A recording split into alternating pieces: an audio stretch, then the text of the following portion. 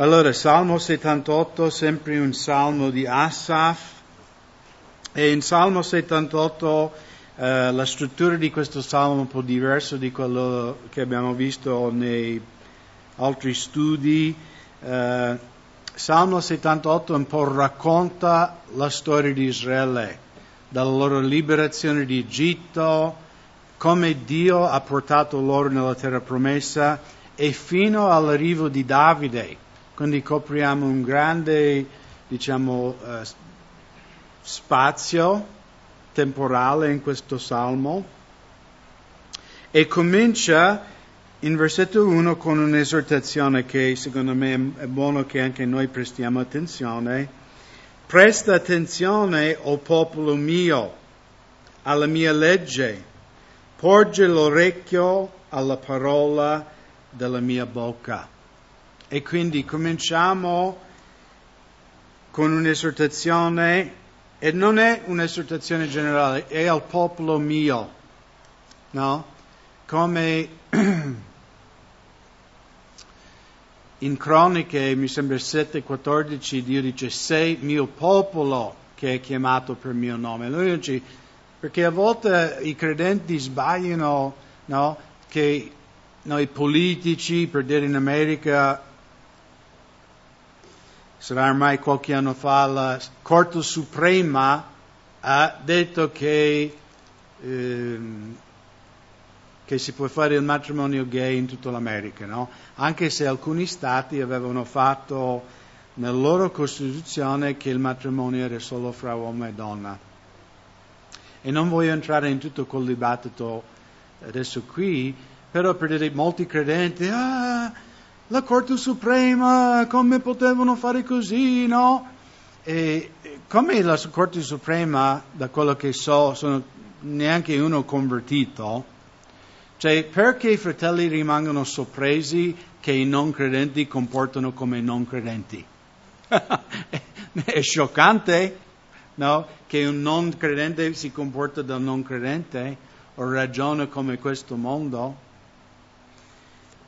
E secondo me molti credenti errano nel pensare che il nostro compito come Chiesa è di convertire il mondo attraverso leggi esterne, no?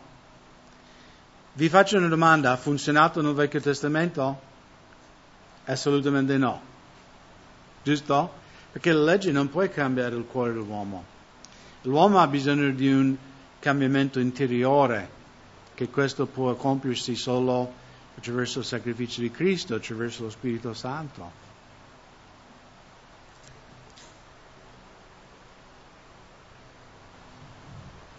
E quindi questa esortazione di nuovo è indirizzata a noi, al popolo di Dio. E qual è questa esortazione? Di prestare attenzione alla mia legge, porgere orecchio alle parole della mia bocca. E questa parola, no, di porgi l'orecchio, no? Letteralmente, voi comprendete che cosa vuol dire in italiano, no? Porgere vuol dire di mettere contro, giusto? No? Di mettere l'orecchio letteralmente alla parola di Dio.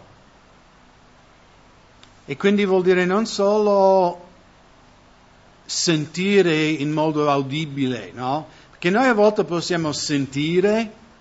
Hai sentito quello? Sì, ho sentito qualcosa, no? Magari fisicamente abbiamo sentito, ma qui l'esortazione è di prestare con tutta la tua attenzione. Ok? Vi do un esempio.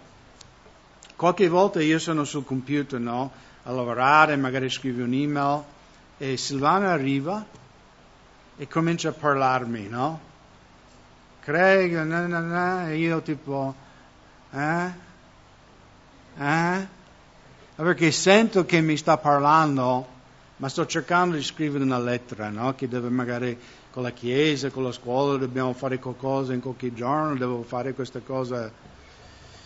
Ma non sto porgendo l'orecchio alle sue parole. Sto solo sentendo, un suono. E quindi a volte mi è capitato, no, che Silvana dice, Craig, mi hai sentito?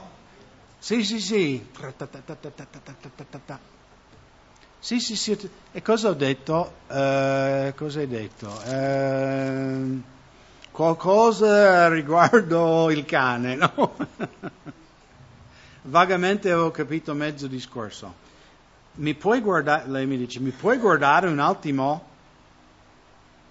Mi puoi prestare la piena attenzione a quello che ti sto... E quindi io mi devo... Perché sapete che noi uomini non siamo in grado di fare multitasking. Dio non ci ha i nostri fili elettronici nel cervello. Dio ha detto, uomo, una cosa sola. Donna, tante cose nello stesso momento. Voi sapete che le donne possono usare tutti e due emisferi del cervello nello stesso momento. Ma noi uomini non è... o qua o qua. Quindi lei dice, guardami, io giro la mia sedia. Ok, dimmi tutto. Poi lei dice, guarda, deve prendere il bambino, deve andare di qua. E io seguo gli ordini. Quindi Dio qui ci esorta di prestare tutta la nostra attenzione alla sua parola. Aprirò la mia bocca per proferire parabole ed esporrò i misteri dei tempi antichi. Allora qui Asaf entra in un modo profetico. Voi magari questo versetto è familiare. Qualcuno sa dove è questo versetto nel Nuovo Testamento? Allora ve lo dico io. In Matteo, capitolo 13, versetto 34 e 35. Voi sapete che il Vangelo di Matteo è stato scritto a chi? A quale popolo? Il popolo ebraico. Perciò Matteo in tutto il suo Vangelo dice così fu adempiuto quello che era scritto dal profeta, perché Matteo ha scritto il suo Vangelo per convincere il popolo ebreo che Gesù è il Messia. E quindi in Matteo 13, 34 e 35 dice perché Gesù parlava con le persone in parabole. Non essere confuso col parabolo, quello sul tetto, no? Parabola. Anche quelle parabole è uguale. E come si sa la differenza?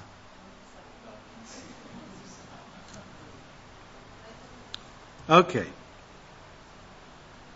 Quindi magari se guardi un canale cristiano, Gesù può anche parlare attraverso la parabola.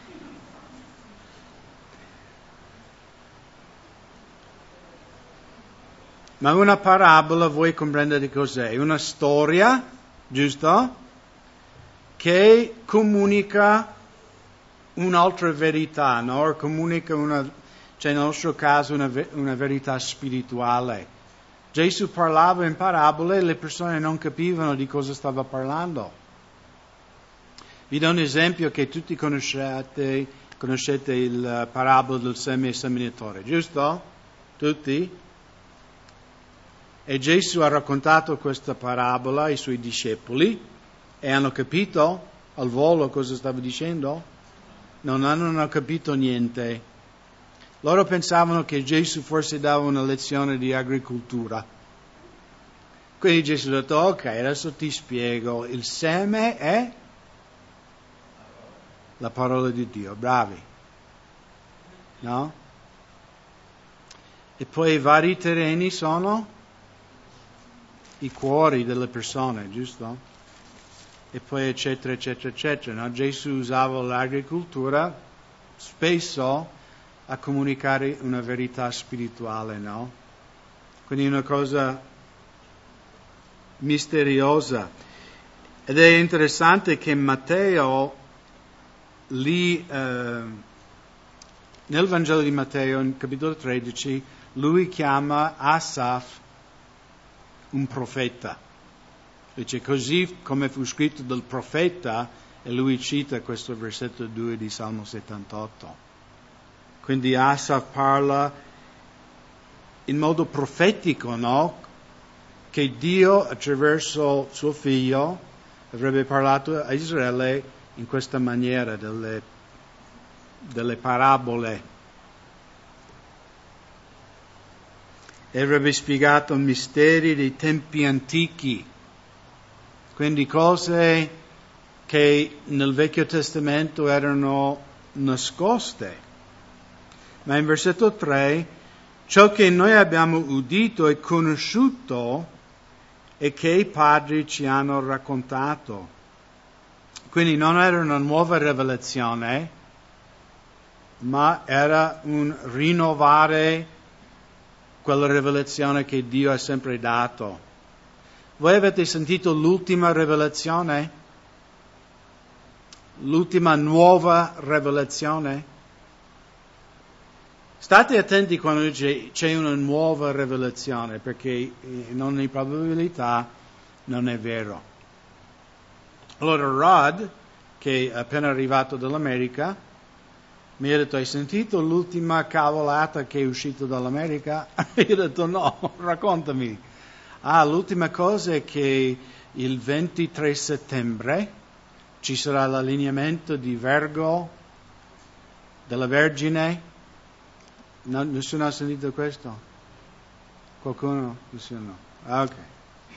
Che Vergine e Leone devono allineare. E loro dicono, queste persone, che è l'adempimento di Apocalisse 12, no? La donna che ha 12 stelle col sole e la luna, perché il 23 settembre il sole e la luna saranno lì dove c'è la Vergine e il Leone. Purtroppo sempre dall'America spuntano fuori queste cose. Però dobbiamo stare attenti quando magari dicono: Dio sta facendo una cosa nuova. Questa è una nuova rivelazione. Stiamo attenti. No, secondo Pietro capitolo 1, se volete girare lì un attimo, versetto 16.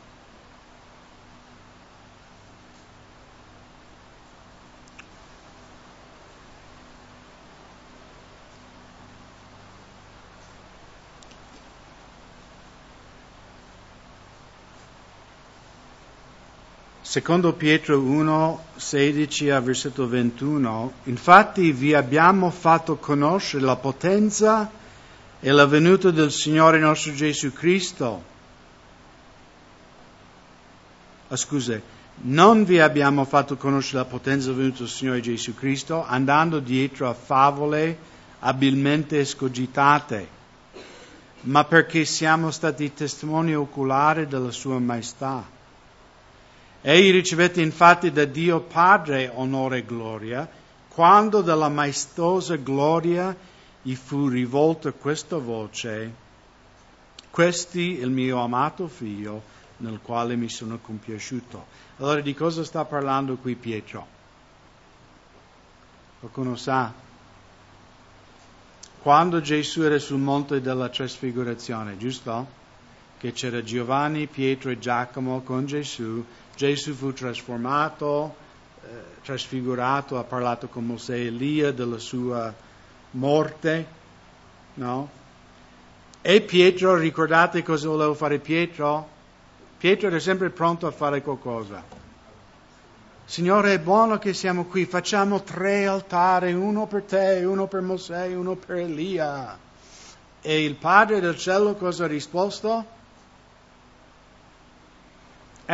Pietro, niente tempio su questa terra. Questi è mio amato figlio. Solo Gesù è l'unico a cui viene rivolto adorazione e culto. E lui continua qui in secondo Pietro: noi udimmo questa voce recata dal cielo, quando eravamo con lui sul Monte Santo. Quindi Pietro dice: non ho sentito favole che qualcuno mi racconta. Io ho sentito con questo orecchio la voce di Dio. Ho visto Gesù nella sua gloria. Cioè io ho visto la potenza di Dio, ho visto un miracolo. Però poi cosa dice?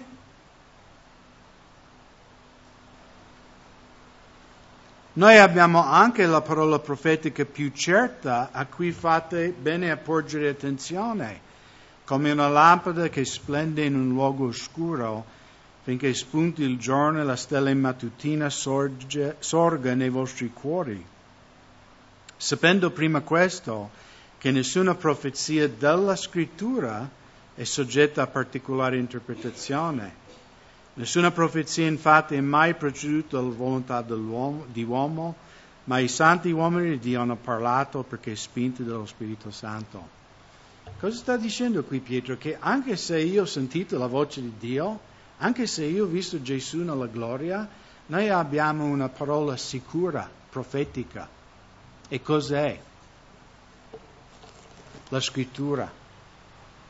Amen. Vuoi una parola profetica? Leggi la tua Bibbia ogni giorno. Dio ti parlerà profeticamente. Non abbiamo bisogno di nuove rivelazioni. E anche qui Asaf dichiara che sono cose che abbiamo udito e conosciuto. Anche Pietro in una delle sue lettere dice: fratelli, voi sapete già queste cose, però voglio ricordarvi lo stesso. Perché dobbiamo essere ricordate? Perché abbiamo la tendenza di dimenticare. È la nostra tendenza naturale. Infatti vedremo un tema che spesse volte viene detto qui, è che gli israeliti hanno dimenticato le potenti opere del Signore. Hanno dimenticato la misericordia di Dio, hanno dimenticato l'amore di Dio. E quindi, come Paolo scrive in 1 Corinzi, tutte queste cose del Vecchio Testamento sono state scritte per quale motivo? Per la nostra istruzione.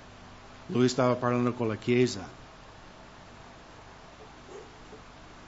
Quindi Israele, anche per noi questa sera, è un'ammonizione. Di non seguire il loro esempio, di non dimenticare le cose che Dio ha fatto nella nostra vita. Allora andiamo avanti perché abbiamo 72 versetti di vedere questa sera.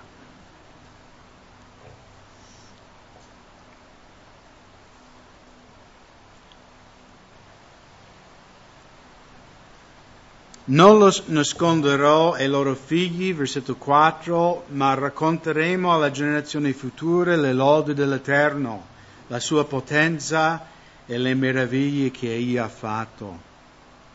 Egli ha stabilito una testimonianza in Giacobbe e ha posto una legge in Israele, ha comandato ai nostri padri di farle conoscere ai loro figli, affinché la generazione futura le conoscesse, assieme ai figli che sarebbero nati, ed essi a loro volta le narrassero ai loro figli, e ponessero in Dio la loro fiducia e non dimenticassero le opere di Dio, ma osservassero i suoi comandamenti. Quindi anche noi genitori siamo comandati di tramandare, come anche Paolo esorta a Timoteo: tu quello che hai ricevuto, darlo a altri. Quello che tu hai ricevuto da me, Timoteo, tramanda queste cose a altri uomini che possono anche a loro volta trasmetterli a altri. Questo, come adesso ci sono i campioni, come si dice, il campionato del mondo di atletica leggera. Giusto? A Londra mi sembra. Giusto? L'altra sera guardavo, Usain Bolt, che è stato sconfitto dall'America. Woo!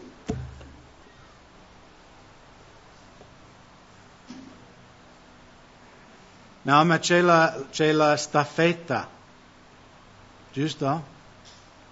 E quante volte abbiamo visto nelle Olimpiadi, nei campionati, che non è chi è più veloce, ma chi è bravo a passare il bastone al prossimo corridore.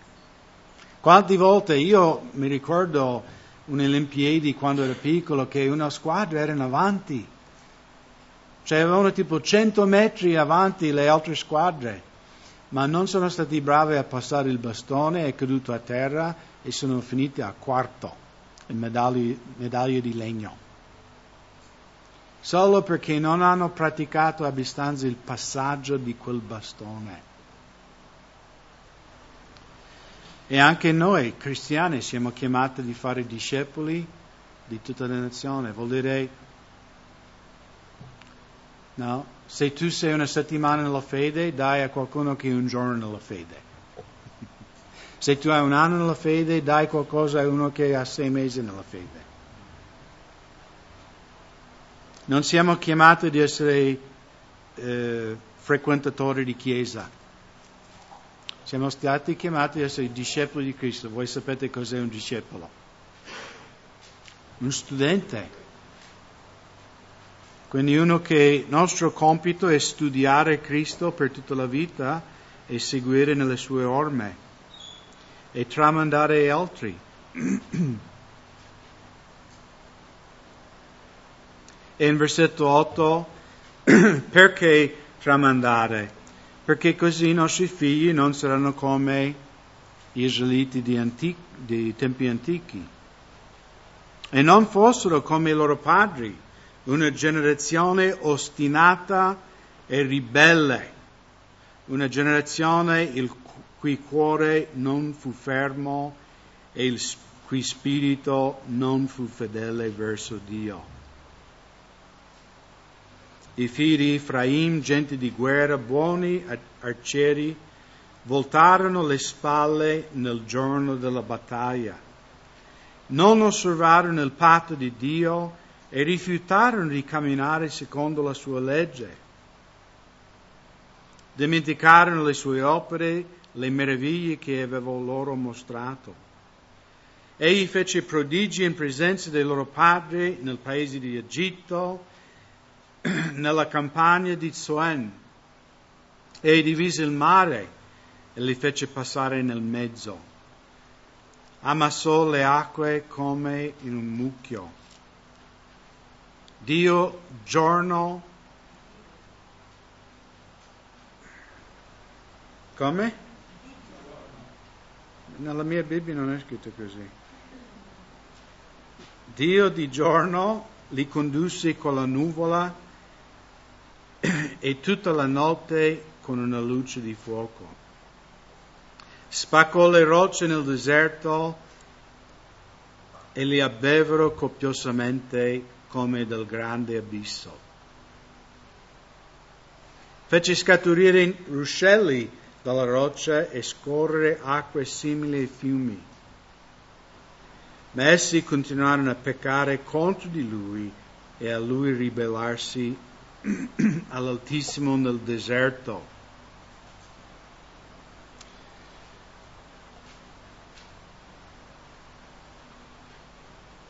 E tentarono Dio in cuor loro, chiedendo cibo secondo le loro voglie.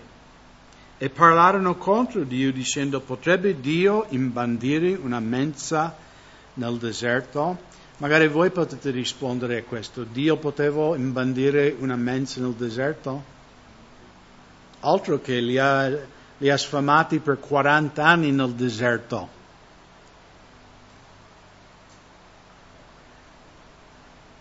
Ecco, egli percorse la roccia e ne scorgarono acque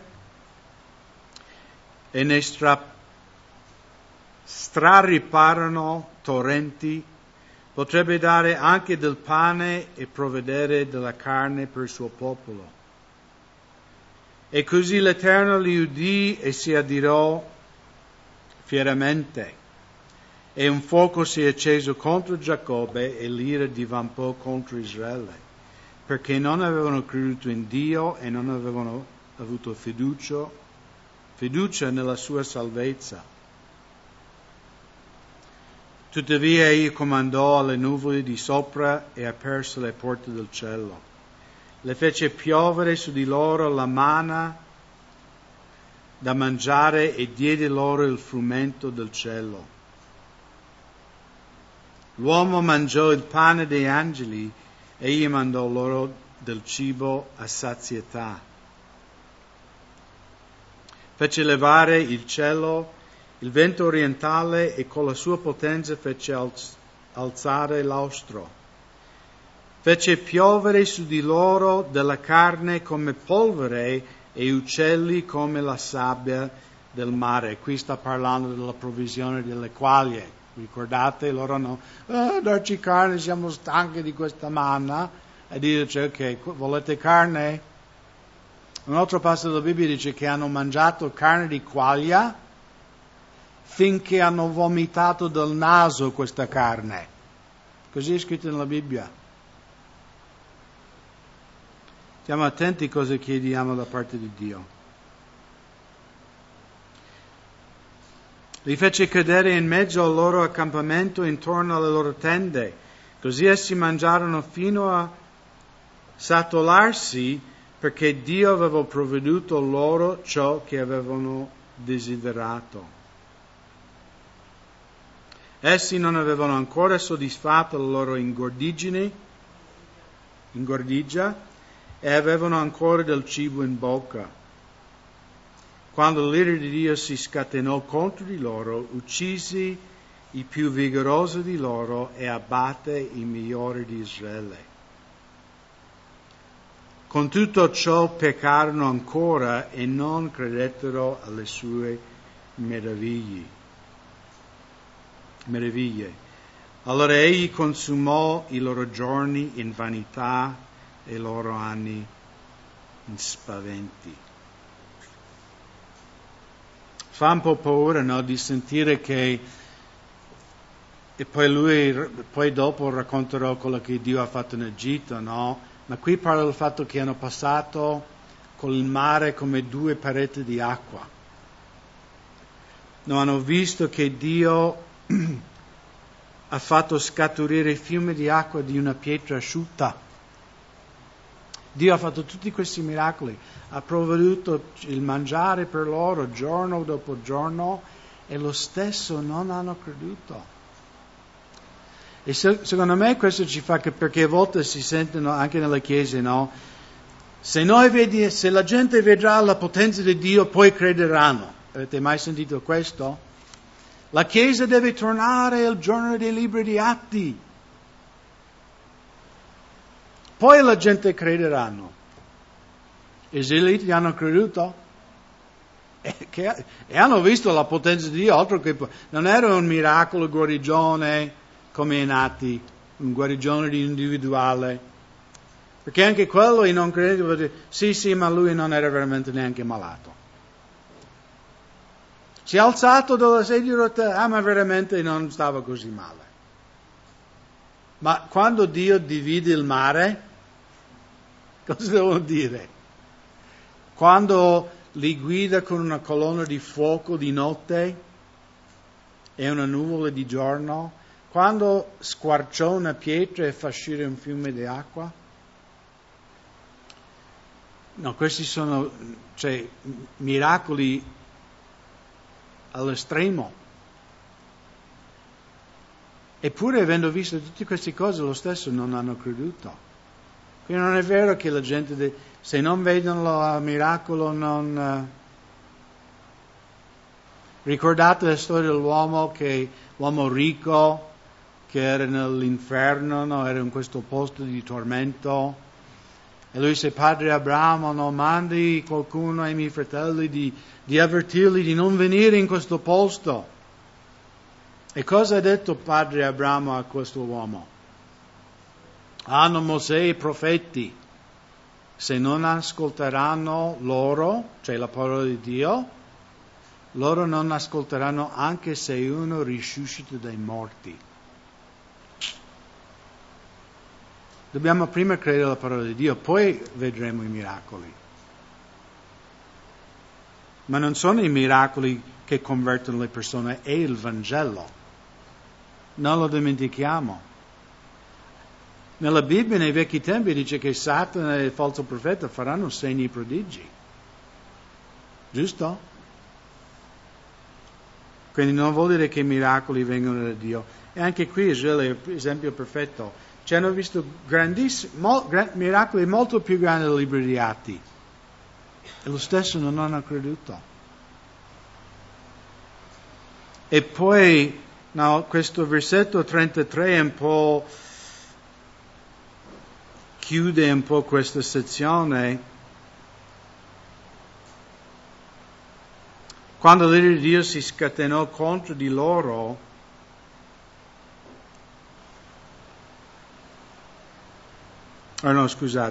versetto 33.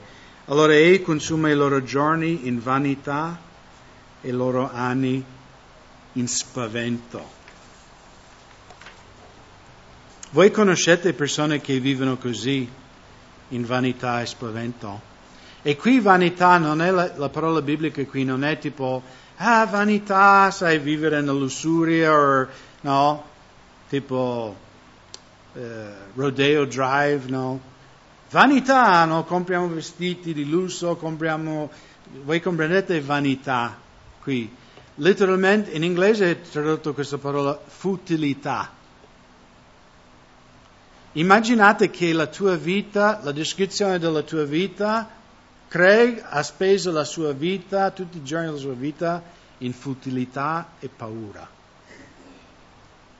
Io conosco tanti non credenti, alcuni dei miei parenti in America. Sai cos'è la loro vita?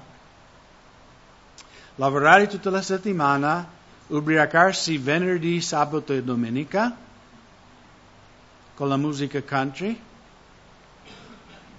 magari sparare qualche fucile, magari essere buttato in galera qualche notte per ubriachezza in pubblica, scassare qualche fuoristrada. Abbiamo fatto grande festa. Poi tornare al lavoro, prossimo weekend uguale. Io l'ho fatto anche così, poi ho conosciuto Gesù. E invece di vivere la mia vita in futilità e paura, ho cominciato una vita di fede e fruitfulness. Una vita di fede e fruttifero? Non si può dire. Come si dice fruitfulness in italiano? Una vita fruttifera. Comprendete cosa voglio dire, no? E di nuovo, a chi stiamo parlando qui? I pagani, in questo passaggio? Chi ha vissuto la vita in futilità e paura? Il popolo di Dio. Il popolo di Dio. Non i pagani. È molto meglio vivere una sua vita di fede e avere una vita di fede e di una vita fruttifera.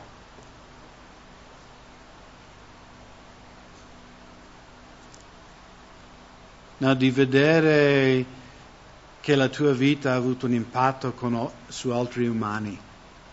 Cioè che attraverso la tua vita hanno sentito le parole della vita eterna e Dio, la gloria va tutta a Dio, ma tu sei stato il mezzo, no, che ha proferato queste parole del Vangelo di Gesù e attraverso quello Dio ha trasformato la vita di un'altra persona. Questo è bello. Alla fine della tua vita, questo invece di una vita di futilità e paura, una vita fruttifera e una vita di fede.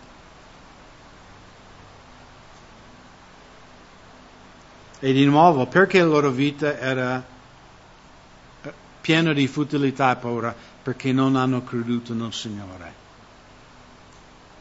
Dobbiamo credere nel Signore. Dobbiamo fare passi di fede. Non vivere nelle nostre capacità. Non vivere in quello che noi pensiamo che siamo in grado di fare. ma di vivere un'avventura di fede, no? Fare passi di fede. Ah, ma io, sai, se io risparmio, se io faccio, tu. Allora fai tu. È meglio vivere una vita di fede perché sarà divertente. E poi quando sarai vecchio avrai tante testimonianze da raccontare. Sai, io mi ricordo quando, no? Io pensavo come faccio, no? Però ho pregato, ho gridato, mi sono buttato in faccia a Dio. Ho detto, Signore, crederò in te. E poi Dio ha risposto. Dio ha fatto questo, Dio ha provveduto in questa maniera. Ora possiamo vivere in paura. La scelta è nostra. Se viviamo in paura, noi non sperimenteremo le meraviglie del Signore, è assicurato.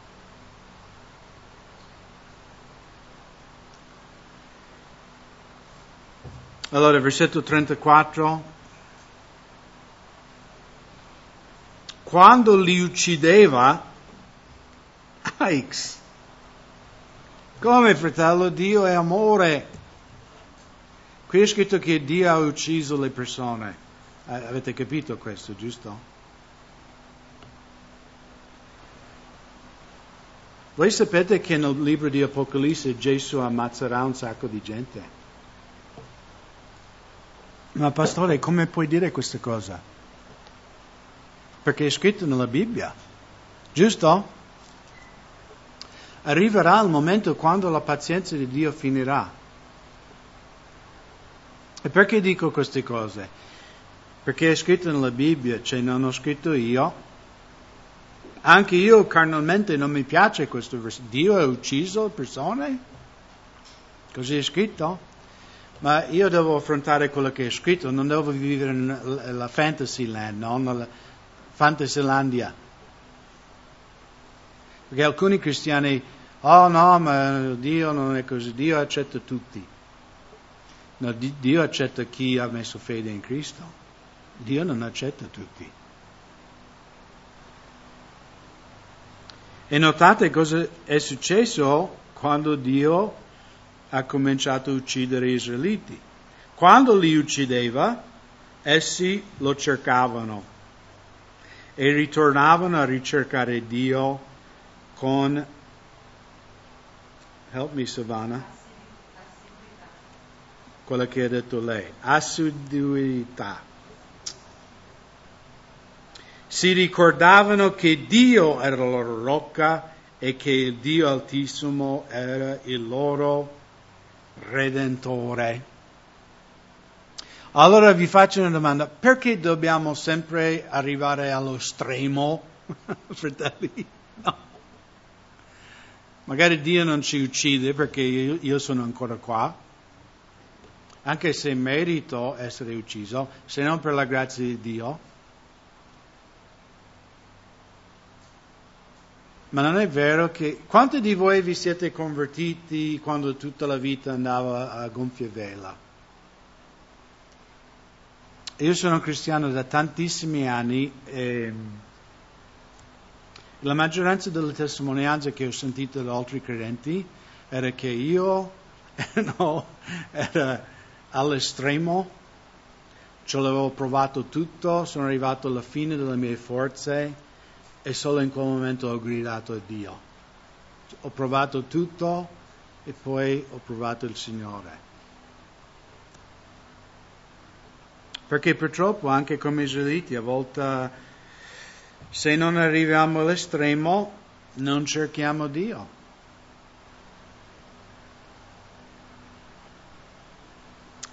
Purtroppo però, come abbiamo visto, Israele era molto altalenante, no? Su e giù. Essi però lo ingannavano con la loro bocca e mentivano con la loro lingua. Il loro cuore infatti non era fermo verso di lui e non erano fedeli al suo patto.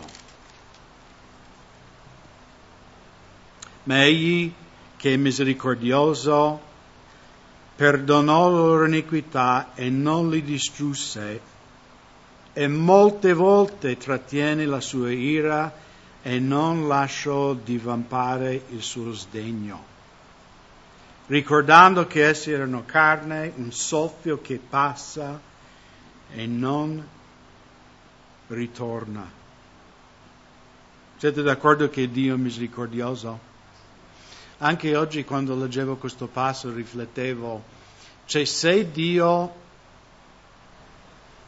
dovessi veramente punirmi quello che merito, secondo voi sarei ancora vivo? Silvana dice di no. Assolutamente no.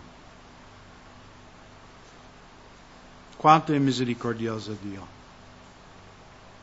Perciò l'uomo per essere perso, no?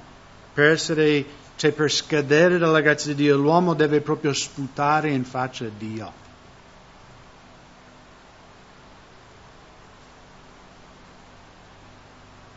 Versetto 40, quante volte lo provocarono a sdegno nel deserto e la contristarono nella solitudine. Sì, essi tornarono a tentare Dio più volte e a provocare il Santo di Israele. Qui abbiamo in realtà 4 verbi, anche se qui in italiano viene tradotto 2 volte provocare, sono 2 parole in ebraico completamente diverse. Che la prima parola provocare in versetto 40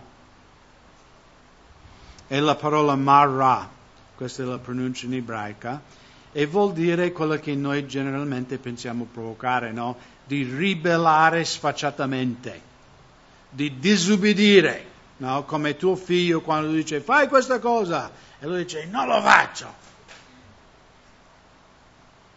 no? Proprio ribellione totale. Provocare, no? Invece la parola che viene usata in versetto 41 in inglese è tradotto limitare il Santo di Israele. E questa parola in ebraico si pronuncia, dove l'ho scritto, tava. No, l'altro era marra, questo è tava, e tava significa di provocare dolore, no, come uno che ti dà un, tipo con un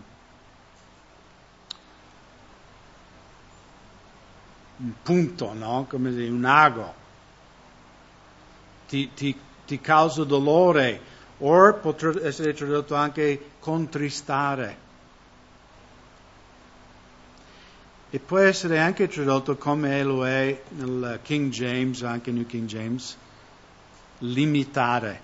Cioè limitare nel senso di bloccare il progresso di una persona, no? Tu vuoi andare in un'altra parte, io metto blocchi davanti a te, cioè ti impedisco.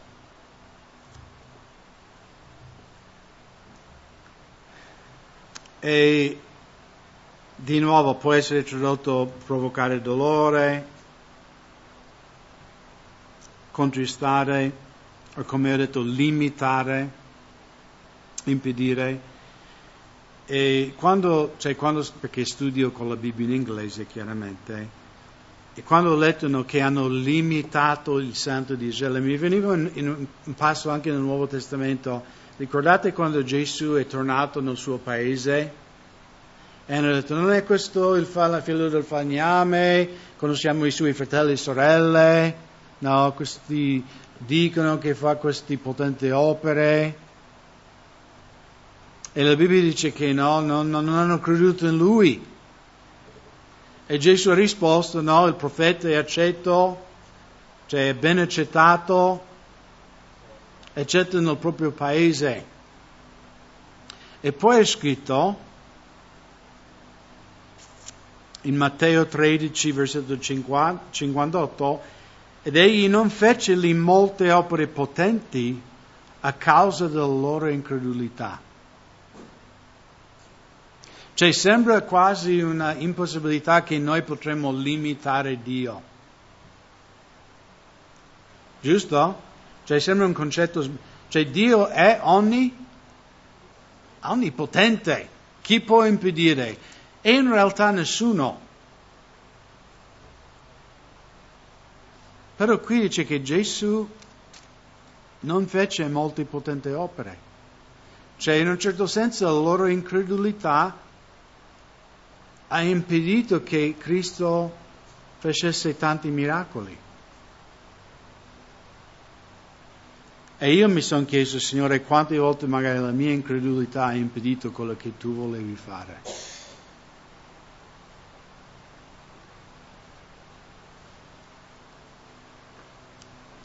E credo che dobbiamo prendere come sfida, no? Perché di nuovo è un tema, la loro incredulità è un tema di questo salmo. Dopo tutto quello che Dio ha fatto, non hanno creduto. E riflettevo, io conosco il Signore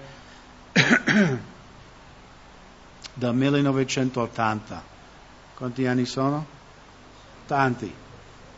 37 anni. 37 anni? Giusto. Tyler ha celebrato 24 ieri. Quindi 37 meno 24, 13. Quindi quando io mi sono convertito al Signore, era 13 anni prima dell'esistenza di Tyler.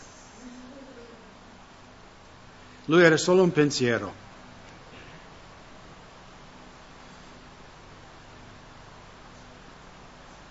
Per dire, questo è il punto, non che io ho tanti più anni di fede di lui, ma il punto è questo, che in 37 anni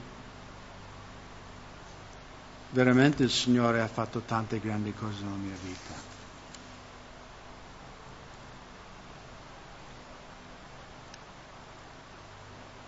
Ed è buono che noi ricordiamo, no, quello che Dio ha fatto nella nostra vita.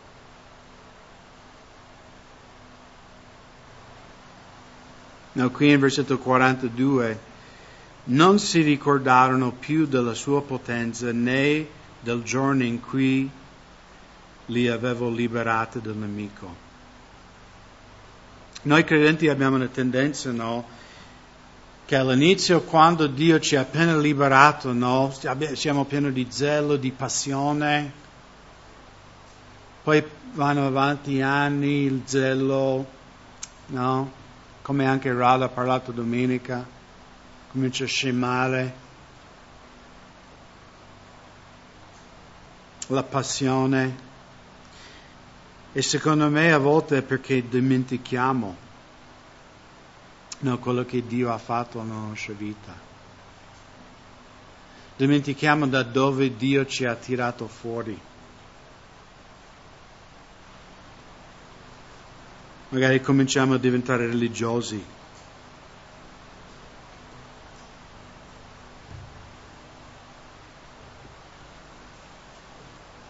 Anche la Chiesa, no, nelle 7 lettere che Gesù ha scritto alle Chiese, mi sembra, non vorrei sbagliarmi, la Chiesa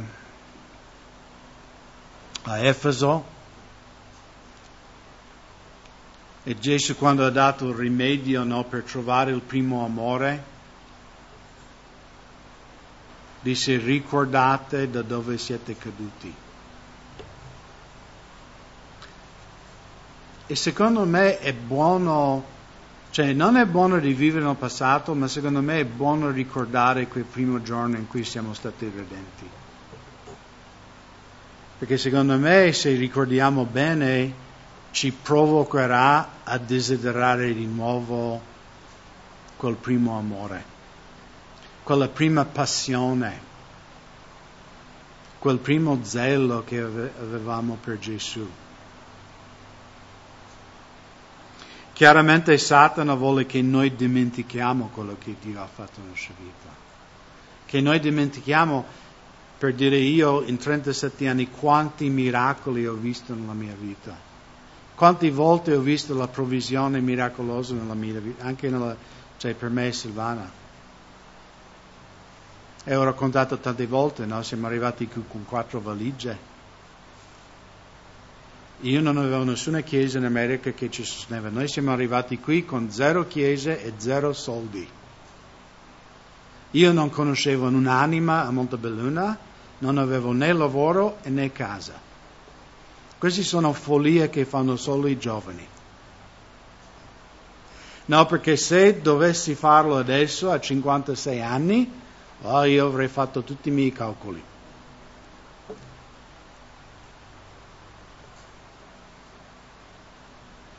Ma Dio ha onorato la nostra fede, questo passo di fede, e ha provveduto in modo miracoloso, ma tante di quelle cose. Io prima in Italia vivevo con un gruppo itinerante, vivevo in un camper. Io quando sono arrivato qui non sapevo che in un appartamento in Italia non avevo neanche la cucina, o neanche le lampade. Quando ho preso l'appartamento, dove sono le lampade? No. E la cucina dove? Come faccio a cucinare? Ah, ma lei deve trovare una cucina. Dio ha provveduto una cucina, perché c'era Gabriella e un altro fratello. E guardate che questo fratello, qualcuno aveva un debito con questo fratello, non è riuscito a pagarlo, e ha detto: guarda, ti do questa cucina. E quindi il fratello ha detto: guarda, io ho questa cucina nel mio garage, se ti serve prendilo. Cucina gratis. Potrei andare avanti fino a mezzanotte, ma lo so che non volete, quindi. Però non dimentichiamo delle sue opere potenti o di quello che Dio ha fatto nella nostra vita. Allora, leggiamo velocemente 43. Quando egli aveva compiuto i suoi prodigi in Egitto, i suoi miracoli nella campagna di Zoan, aveva mutato i fiumi, i corsi di acqua degli egiziani in sangue perché non vi potessero bere. Aveva mandato contro di loro sciame di mosche a divorare e rane per distruggerli. Aveva dato i loro raccolti ai bruchi e il frutto della loro fatica alle locuste. Aveva distrutto le loro viti con le grandine e i loro sicomori con gelo. Avevo abbandonato il loro bestiame alle grandine e i loro greggi ai fulmini.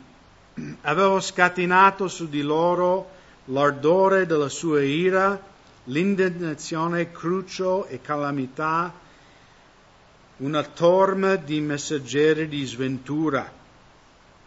Avevo dato libero corso alla sua ira e non li avevo risparmiati dalla morte, ma avevo abbandonato loro vita alla pestilenza.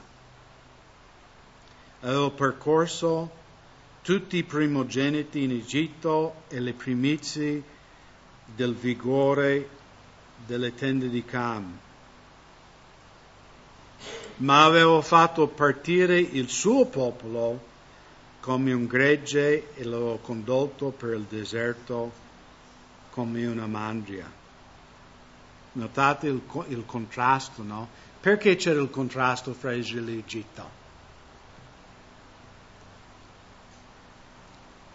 Qual era la differenza? Gli israeliti erano più santi? Erano più bravi degli egiziani? Perché sugli egiziani ira, israeliti benedizione? Qualcuno sa? No? No? Come? No? C'era qualcosa che hanno messo sulle stipe delle porte. Il sangue dell'agnello innocente. Solo per questo motivo. Erano favoriti, erano benedetti. Erano scampati dalla morte. Perché gli israeliti che non hanno messo il sangue sulla porta, che fine hanno fatto?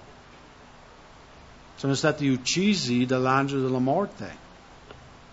Perché Dio ha detto, quando passerà l'angelo della morte, quando io vedrò il sangue, io oltrepasserò.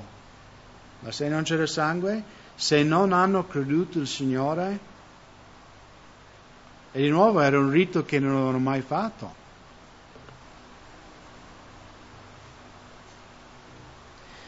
Versetto 53, li avevo guidati sicuri e essi non ebbero paura,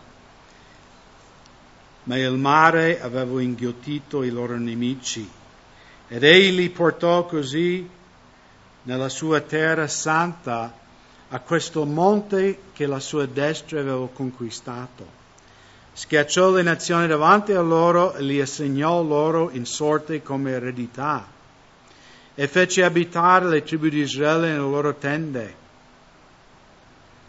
Ma essi tentarono, provocarono sdegno il Dio l'Altissimo e non osservarono i suoi statuti. Anzi, si tirarono indietro e si comportarono slealmente come i loro padri e si sviarono come un arco fallace e lo provocarono ad ira con loro alti luoghi e lo mossero a gelosia con le loro immagini scolpite. Dio si adirò e provò una grande avversione per Israele. Egli abbandonò così il tabernacolo di Shilo e la tenda che avevo piantato fra gli uomini, e lasciò andare la sua forza in cattività e la sua gloria in mano del nemico. Abbandonò il suo popolo alla spada e si adirò grandemente contro la sua eredità. Il fuoco consumò i loro giovani e le loro vergini non ebbero alcun canto nuziale. I loro sacerdoti caddero per la spada e le loro vedove non fecero cordoglio. Allora, quando è caduto questo tendo di Shilo? Qualcuno si ricorda? Cos'era Shilo? Allora c'era Eli e i suoi figli, giusto? Tempio di Samuele. Chi è venuto contro Shilo? Nessuno sa? Ok, i Filistei hanno conquistato Israele, hanno distrutto il tabernacolo a Shilo e cosa hanno portato via? Almeno questo dovete sapere. L'arca di Dio, giusto? E questi passi descrivono questo passo, no? Che Dio fedelmente ha distrutto Egitto, ha fatto miracoli, ha fatto attraversare il Mar Rosso, li ha portato nella terra promessa, ha scacciato i loro nemici, li ha dato case già fatte, vigne già piantate, tutto quanto pronto. E come hanno ripagato Dio? Facendo idoli, no? Adorando i dei dei popoli intorno. Quindi Dio di nuovo gli ha dato una scolacciata. E ha dato in mano i loro nemici. Ma poi in versetto 65, perché Dio è misericordioso, no? Dio permette anche nella nostra vita, fratelli, che noi siamo scolacciate. Ed essere scolacciato da Dio è un segno di cosa? L'amore di Dio. Ed è un segno anche che tu sei un figlio. Quindi è una buona cosa di essere scolacciato di Dio, se serve. Però la finalità di Dio non è la distruzione nostra. Ma Dio vuole compiere qualcosa nella nostra vita e Lui lo farà.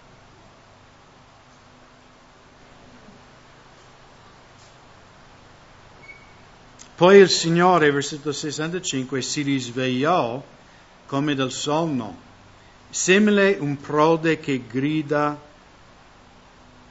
eccitato dal vino. Percosse i suoi nemici alle spalle e li coperse di un eterno vituperio. Cosa ha coperto i Filistei? Perché avevano l'arca in mezzo a loro? qualcuno si ricordi, in inglese emeralds, che non sono emorroidi, erano tumori, erano piaghe. Quindi i Filistei, via questo Dio di Israele, hanno mandato l'arca, via.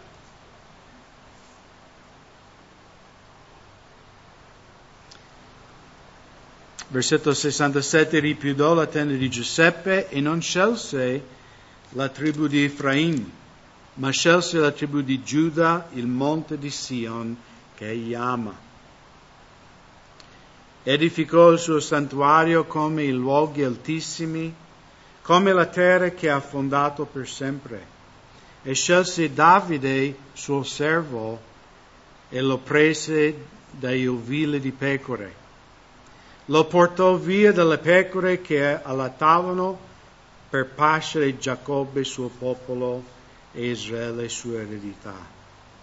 Quindi Israele era idolatra, disubbidiente, peccaminoso, ribelle, testardi. Quindi Dio dice, ma poi, dai, vieni qua. Adesso ti guarisco. Adesso metterò un leader che vi guiderà nelle mie vie. E poi in versetto 72, ed egli li fece pascere secondo l'integrità del suo cuore, sta parlando di Davide qua, e li guidò con la destrezza delle sue mani. Quindi di nuovo Asaf ha cominciato questo salmo con Israele in Egitto, la liberazione d'Egitto, fino al re Davide.